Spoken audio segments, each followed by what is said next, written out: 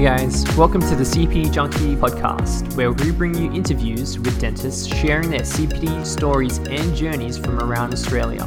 What better way to learn than to follow those who've already done it before? CPD Junkie is Australia's most comprehensive CPD, so head over to cpdjunkie.com.au and become a member for free to access the full features of the site.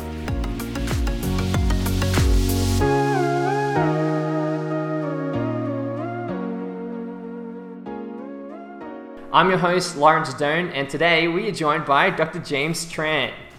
JT, as his patients call him. He worked in Cairns for a number of years before moving back to New South Wales to be with family. He's an associate dentist in the Central Coast during the week and in Sydney on weekends.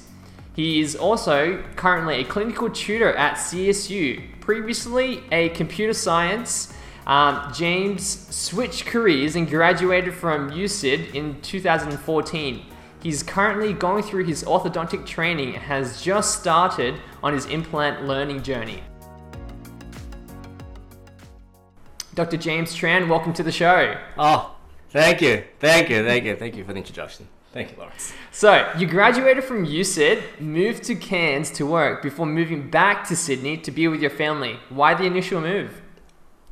Oh, well, when you finish dental school and leading up to it, I was just so stressed and I knew I wanted a big holiday.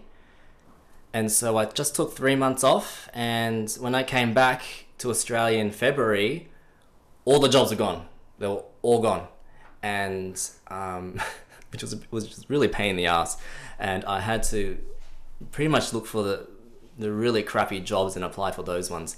And I ended up calling a place in Cairns, and the guy was like, well, we really need someone. Come up here, we'll give you mentorship, da-da-da. And so, okay, I flew up and I checked it out. And that's how I started. I just took the job. There was really nothing else out there for me. So it was more of I had to take what I could get kind of thing. So, what would you say to all the, up-and-coming dentists or graduates that's going to happen now? What would you say now? I would say start looking earlier and find a job probably now if you're in your final years, and try and get something in the bag, and start building your portfolio. Take some photos of your cases, take some notes, and build a little PDF, a little Word document that you can put in your CV to impress your future employers.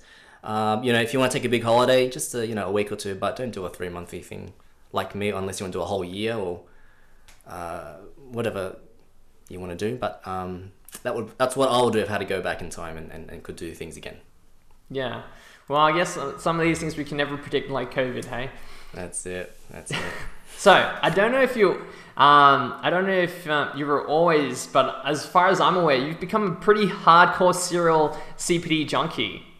You're undergoing your orthodontic training at the moment, but also starting your implant learning as well. Tell us about this balancing act that you've got going, and ultimately the journey to what led to this point. Okay, yeah. So I am doing quite a bit of CPD in recent years, and I suppose when I came back to Sydney, before I came back to Sydney, I was just doing bread and butter dentistry, just fillings. The occasional single crown, no ortho, no implants. It was busy enough in rural Australia to be happy, I guess, in my work and life. And when I had to come back to Sydney, I've talked to my friends. They all say it's highly competitive. You got to learn these other skills so that you can provide better treatment. So that's how it all started. And I guess the big thing was, should I start with ortho or should I start with implants? I really didn't know. I did the Lincoln Harris Continuum at the time, which is a 1-year course, and that kind of taught about a lot of. By the end of it, you learn about full mouth rehab and how to approach it, and then I just chose ortho for whatever reason, because talking to implant guys, they do a lot of implants, but they don't really do much ortho, whereas a lot of ortho people can progress to implants, or they can move teeth around to where they like to put an implant in wherever they want without having to model it onto much.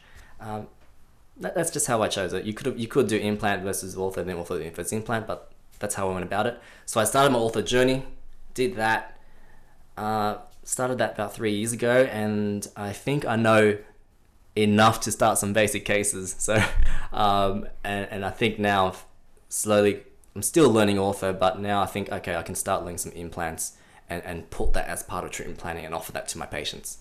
Yeah, so I mean, you're only brushing on it lightly, but you did a lot of ortho, not just one type of residency. You did like a few different ones, right? Yeah.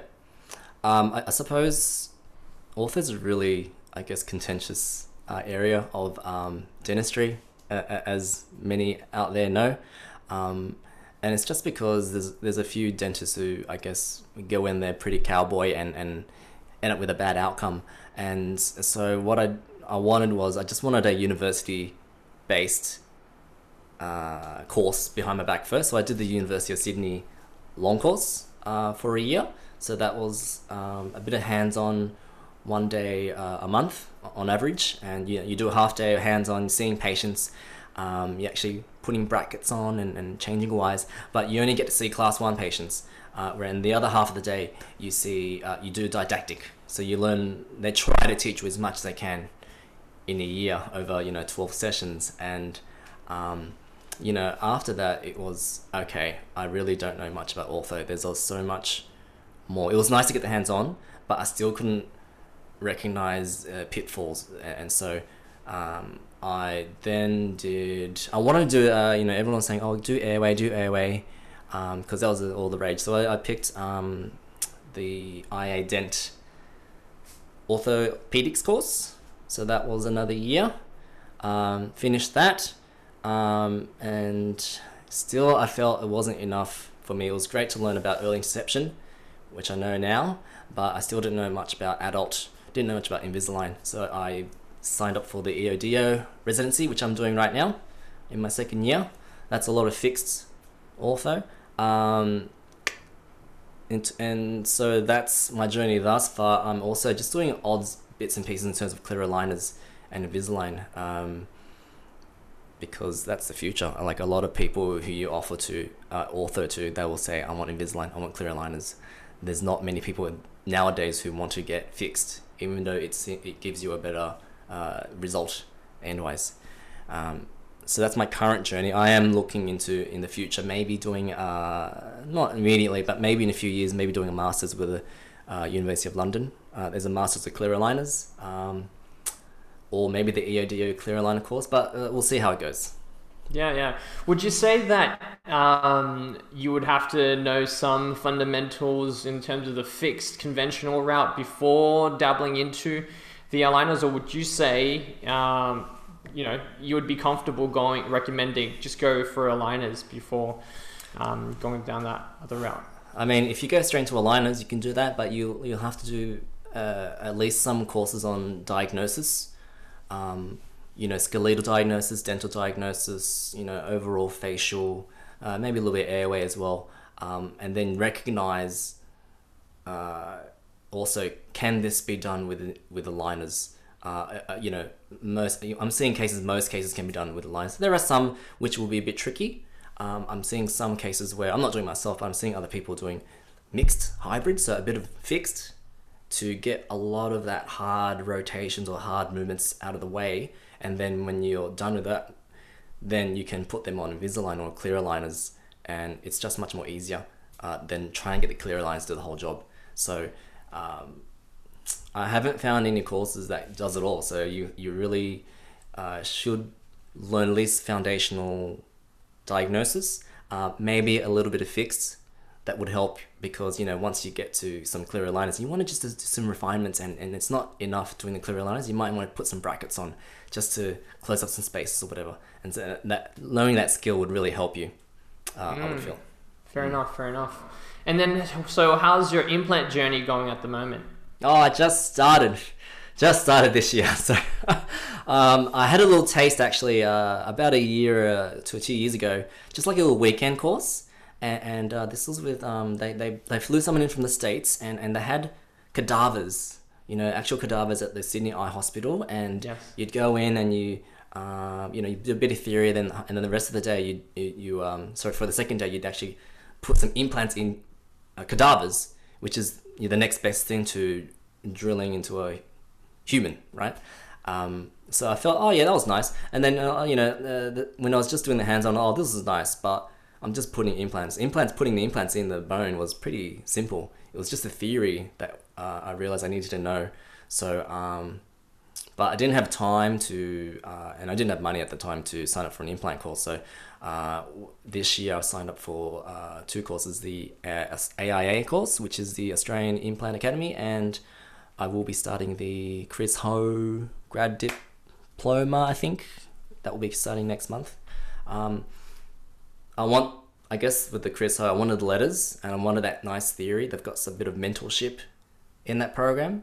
AIA has also got some mentorship, but it's really got that hands-on, there's theory and there's also actual live hands-on at the moment in Australia. So you go in, actually treat patients under supervision from the mentors there. So it's kind of I wanted the best of both worlds, of didactic and a bit of hands-on. So that's where I'm at right now.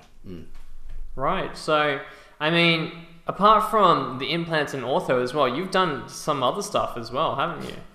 Yes. I mean, you've done, is it some wax ups, some Cerix as well? Yeah. I did Sahil's, rubber dam course, and then he offered the wax up course, so I did that one as well. I found more value in the rubber dam. With the wax up, after that course, I probably did like 1 wax up myself at home, and then I was like, oh, I'm done. It's not for me. So I've just been sending my jobs to the lab. So took up too much time, hey? Yeah. I just don't have time. But it's nice to know. I still got like my lab kit. I can do like wax up at home if I wanted to. It's nice. It's a nice skill to have. Yes, Lincoln Harris. I've done. Recently, I did the DSD one residency. Yeah, that's 13 weeks, isn't it? That's like a 13-week weekly course. Yeah, that was good.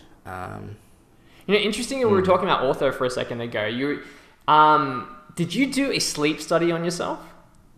I did. Yes, I did. I was. What was that like?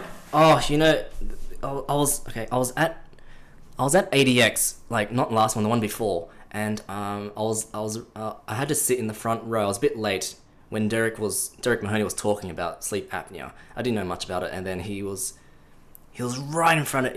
I was sitting right in front of him. He was going, half of this room has sleep apnea. All of you should get a sleep study. And he was spitting, and it was all over my face. And I thought, oh, okay, I'm going to get a sleep study. And I thought, oh yeah, I do snore. I do have restless sleep. So I got a sleep study, and yeah, I was moderate sleep apnea. So that was my diagnosis, which got me on my journey. That really inspired me to learn more, I suppose, airway-based orthodontics, I won't say airway-centric, but, orthodontics that encompasses airway as part of its curriculum, as part of your diagnosis. Yeah. Yeah. So, I mean, then you could relate to the patients and what they're going to experience. Oh, yeah, for sure. Yeah. Talking about the CPAP, talking about possible surgery, and they go, oh, they look at me and go, oh, you got sleep apnea? Like, an old 52-year-old going, oh, you got sleep apnea as well? Like, you're not fat. Like, but I've got it. Yeah. So it's surprising how many people do have it when you ask the right questions. And you send them off and they'll come back and go, oh yeah, I sleep better now. Or you send a child away who has sleep apnea. They come back and they get the tonsils or adenoids out or whatever's causing sleep apnea, and then dads are really grateful when you see the change, see their growth after they've had treatment done. They perform better at school. They're much more lively. They're less rowdy. It's really yeah. Have you found that difference with yourself? Myself, not really. I'm on the sleep. I sleep better, a little bit better, I suppose. But I really hate the machine. I just want to go. I need to book in and get some surgery. And I'll probably have to advance my maxilla, but I'll have to see an ENT and get that done. Get scoped and really get something done permanently. I'm not a really good patient when it comes to CPAP. I'll admit that. Yeah. It's all good, so good. Safe space. Safe space. So let's come back to this DSD thing here. So, I mean, you bought your own Trios scanner. I mean, that's equivalent to buying a second-hand car. You know, it's something that most recent graduates probably can't fathom. You know, what are your thoughts on associates getting gear that they want themselves? Yeah, I don't know. When I did the course, you know, that was already an investment, like almost 4 or 5K at the time, whatever it was, and just going through the course, I was just thinking, I'll learn about smile design. It was more than that. It's more like a communications course on how to work with digital technology. And by the end of it, I just thought, like one practice had a scanner, but it wasn't a Trios. It was just an old Omnicam, and it wasn't good enough for my workflow. And the other practice didn't have a scanner yet, so I thought I really want to get a scanner. So I got that Trios. You know, it wasn't cheap. Obviously, had to get a loan for it. But already since I got it, I got it in October last year, and I've started a lot more Invisalign cases, getting a lot more conversion. You know, people are wowed by the whole experience. It's really, for me, I found it really useful. But it's only useful if you know how to use it and you present the plan and you know how to do that treatment that you present. So if you're a new grad, I probably wouldn't go so much as buying a 50K Trios or something like that, iTero for yourself. Maybe like the Medit i500, like a second-hand one. You don't need the i700. i500 would be fine. Just do basic scans. You can send that off to the lab and show the patient what you see in their mouth. Combined with photography as well, because the scanners still aren't as good in terms of photo quality. If you want to show someone a crack, you still need to get that camera out, DSLR or mobile phone or whatever, so you can show that detail. So in terms of getting equipment as a new grad, I'd say go for it. Start with a camera, and then save up for a cheap second-hand scanner would be the next step if your practice doesn't have one already. That's what I'd be doing. Did your chemical science past have anything to do with this digital dentistry interest? Computer science, yes. Computer science, sorry. Computer science. It's all good. Well, yes. Well, I dealt with computers. That was my undergrad, and I worked a few years in IT and dealing with anything computers, software, and all that hardware. It just made me easier it was just easier for me to pick up new technologies, really. It doesn't mean if you haven't had a computer degree, you can't learn the technology. You can learn it. It's really easy now these days. Unless you want to try Exocad or something like that, it's a bit more technical. But for basic technical things, I think you guys would be fine. For the new grads, don't stress too much. You don't need a computer science degree to do what you want to do in dentistry. It's not really an advantage, I'd say. The only thing really is when people at work find out that I did computer science and the printer breaks down at work, I hear a big yell going, "James, fix the printer! Help us out here!" That's really, it's kind of a disadvantage actually, so don't tell anybody. They're not watching. They're not watching. So, of all those CPDs, what led to the biggest clinical impact, you would just say, on your dentistry today? Oh, it depends where you are in your dental journey. I'm 7 years out, and that DSD course I did last year, that was the biggest one so far, because it made me buy a scanner, and it's helped me produce more complex treatment plans and produce a bit more. But if I bought that scanner in first year, I wouldn't be able to I could probably scan and present, but I wouldn't know how to communicate that to my patients. So, as a new grad, the best course for me was a communication course. That was the, who's that guy? The relaxed dentist, the real chill guy. The relaxed Mark dentist. Hassard. Mark Hassard, yeah. So I did that. That was my first big course, like at the time, $1.5 for 2 days. I was just, this is so expensive and blah, blah, blah. And then, I made my money back within a few weeks. Instead of having extractions, I was doing more root canals. and then of course from root canals you do crowns afterwards, right? So for me at that time, that was the best course as a new grad, and then now I'm converting more people. I can communicate.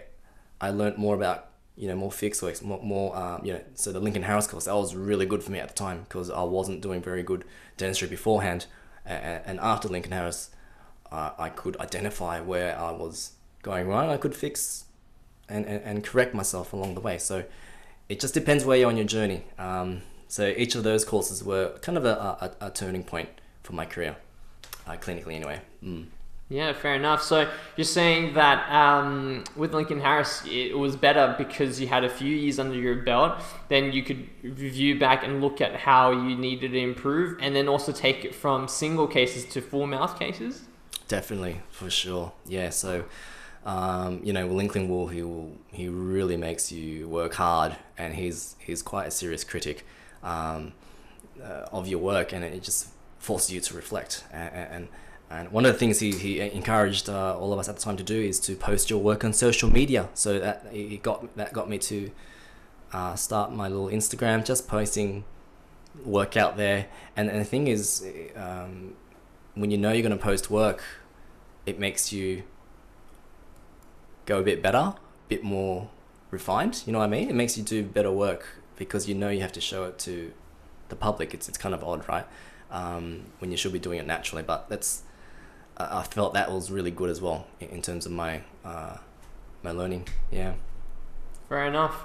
So, I mean, you might have dabbled in it already, but who would you say your biggest mentors or idols or inspirations in your career path and why? Oh, obviously Lincoln. Obvious reasons. Besides Link, a lot of, I guess at the moment, just on Instagram, a lot of, following a lot of people there. Some of the oral surgeries, Dean Leichenblatt, he does the AIA, he does a lot of implant work, watching some of his work on Instagram. My current boss at Central Coast, Ned Restrom, he does a lot of implants as well.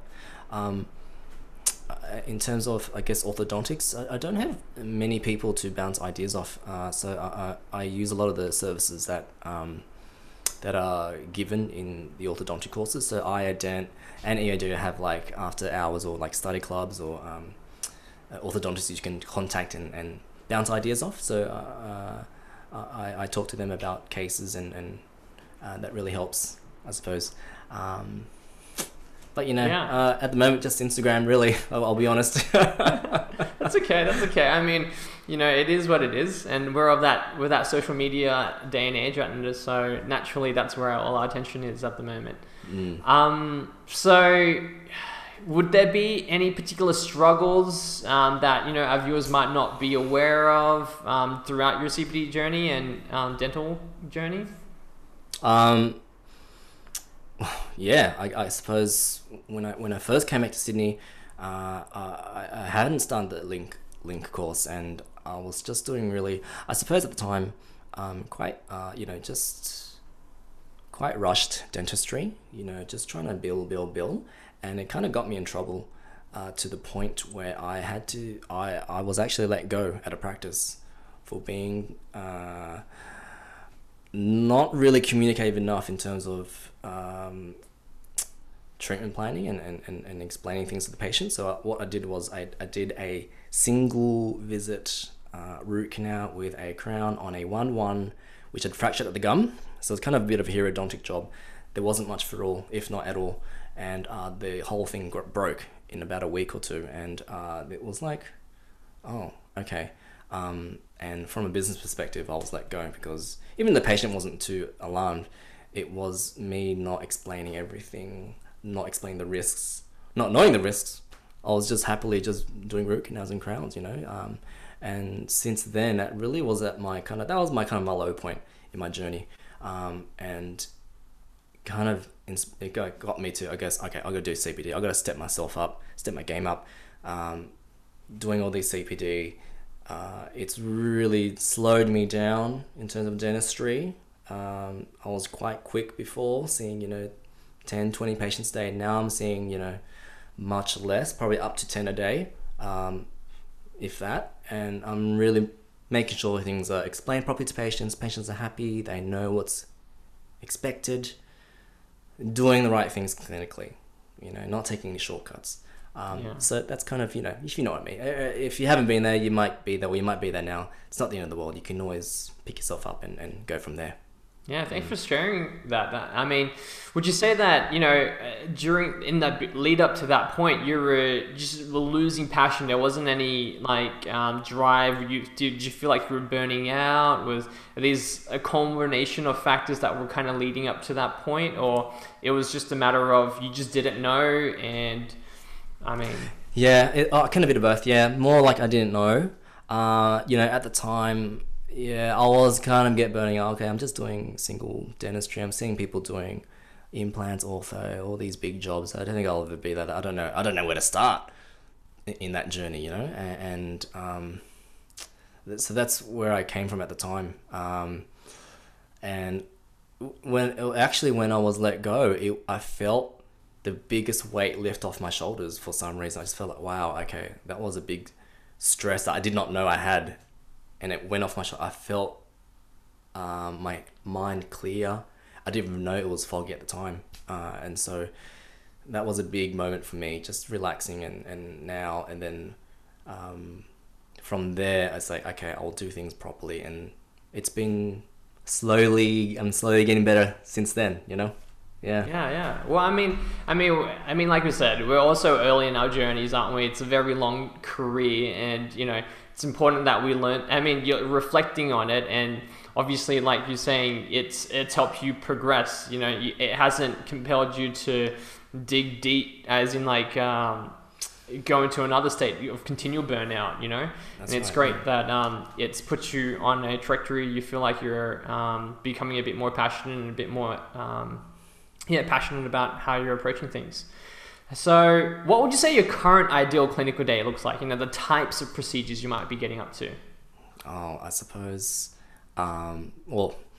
ideally, working 2-3 days a week, walking in, and just have a lot of big work in the morning, and, maybe an implant, and then maybe some orthodontic treatment, middle of the day, I guess some smile designs, bit of consults in the afternoon. Just a lot of chatting. I really like to end of the day with the low energy appointments, like consults, even some cleans or crown cementations, just real chill, because in the morning, that's when I'm most fresh. I want to get all that energy. That's when I'm peaking, so I want to do all that stuff out of the way, and then lunchtime I'm tired. Just want to relax and just chill and just chat. My DAs know I love chatting, and they're sick of me chatting, but I just chat. I just love to chat. So that's my ideal kind of day. And it's not just what I want. It's also what the team wants as well. They want a nice, relaxed end of the day as well. They can clean up and finish on time.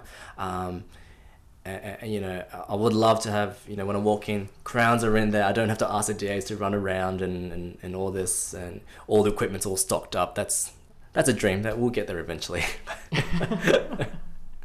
Time. Once you build those systems in, hey? Once you get the systems, yep.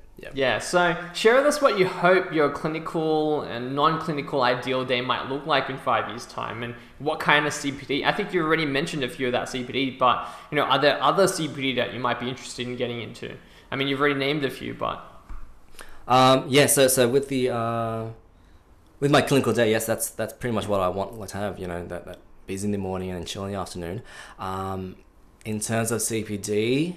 Or even non-clinical side of things. I want to do the Nico Ball posture course. Nico Ball's posture course, 2-day, just to really, how to sit properly, how to... Because I get a lot of back pain and neck pain. Even though I'm using a Pentax right now, I still get some aches here and there, so I would love to do her course. That's like a half clinical course, I suppose.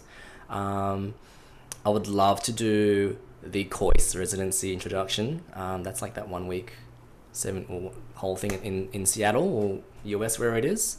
Yes, Seattle. Seattle, yeah.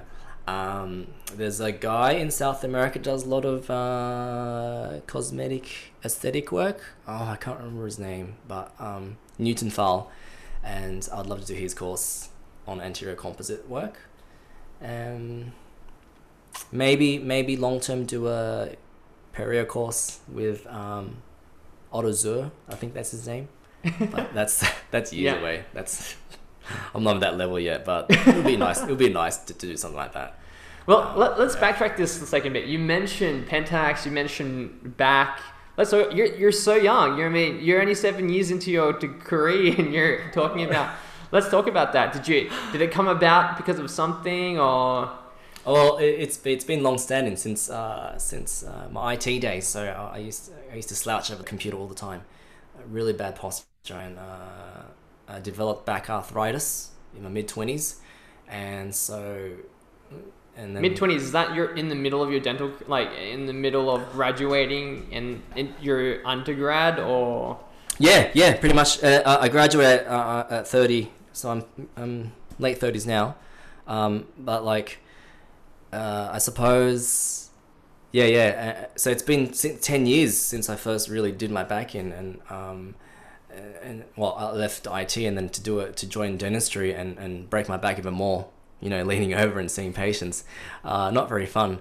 And since getting the Pentax, it's just forced me to sit up. It's been really good, actually. I used to go home just tired and foggy brained and,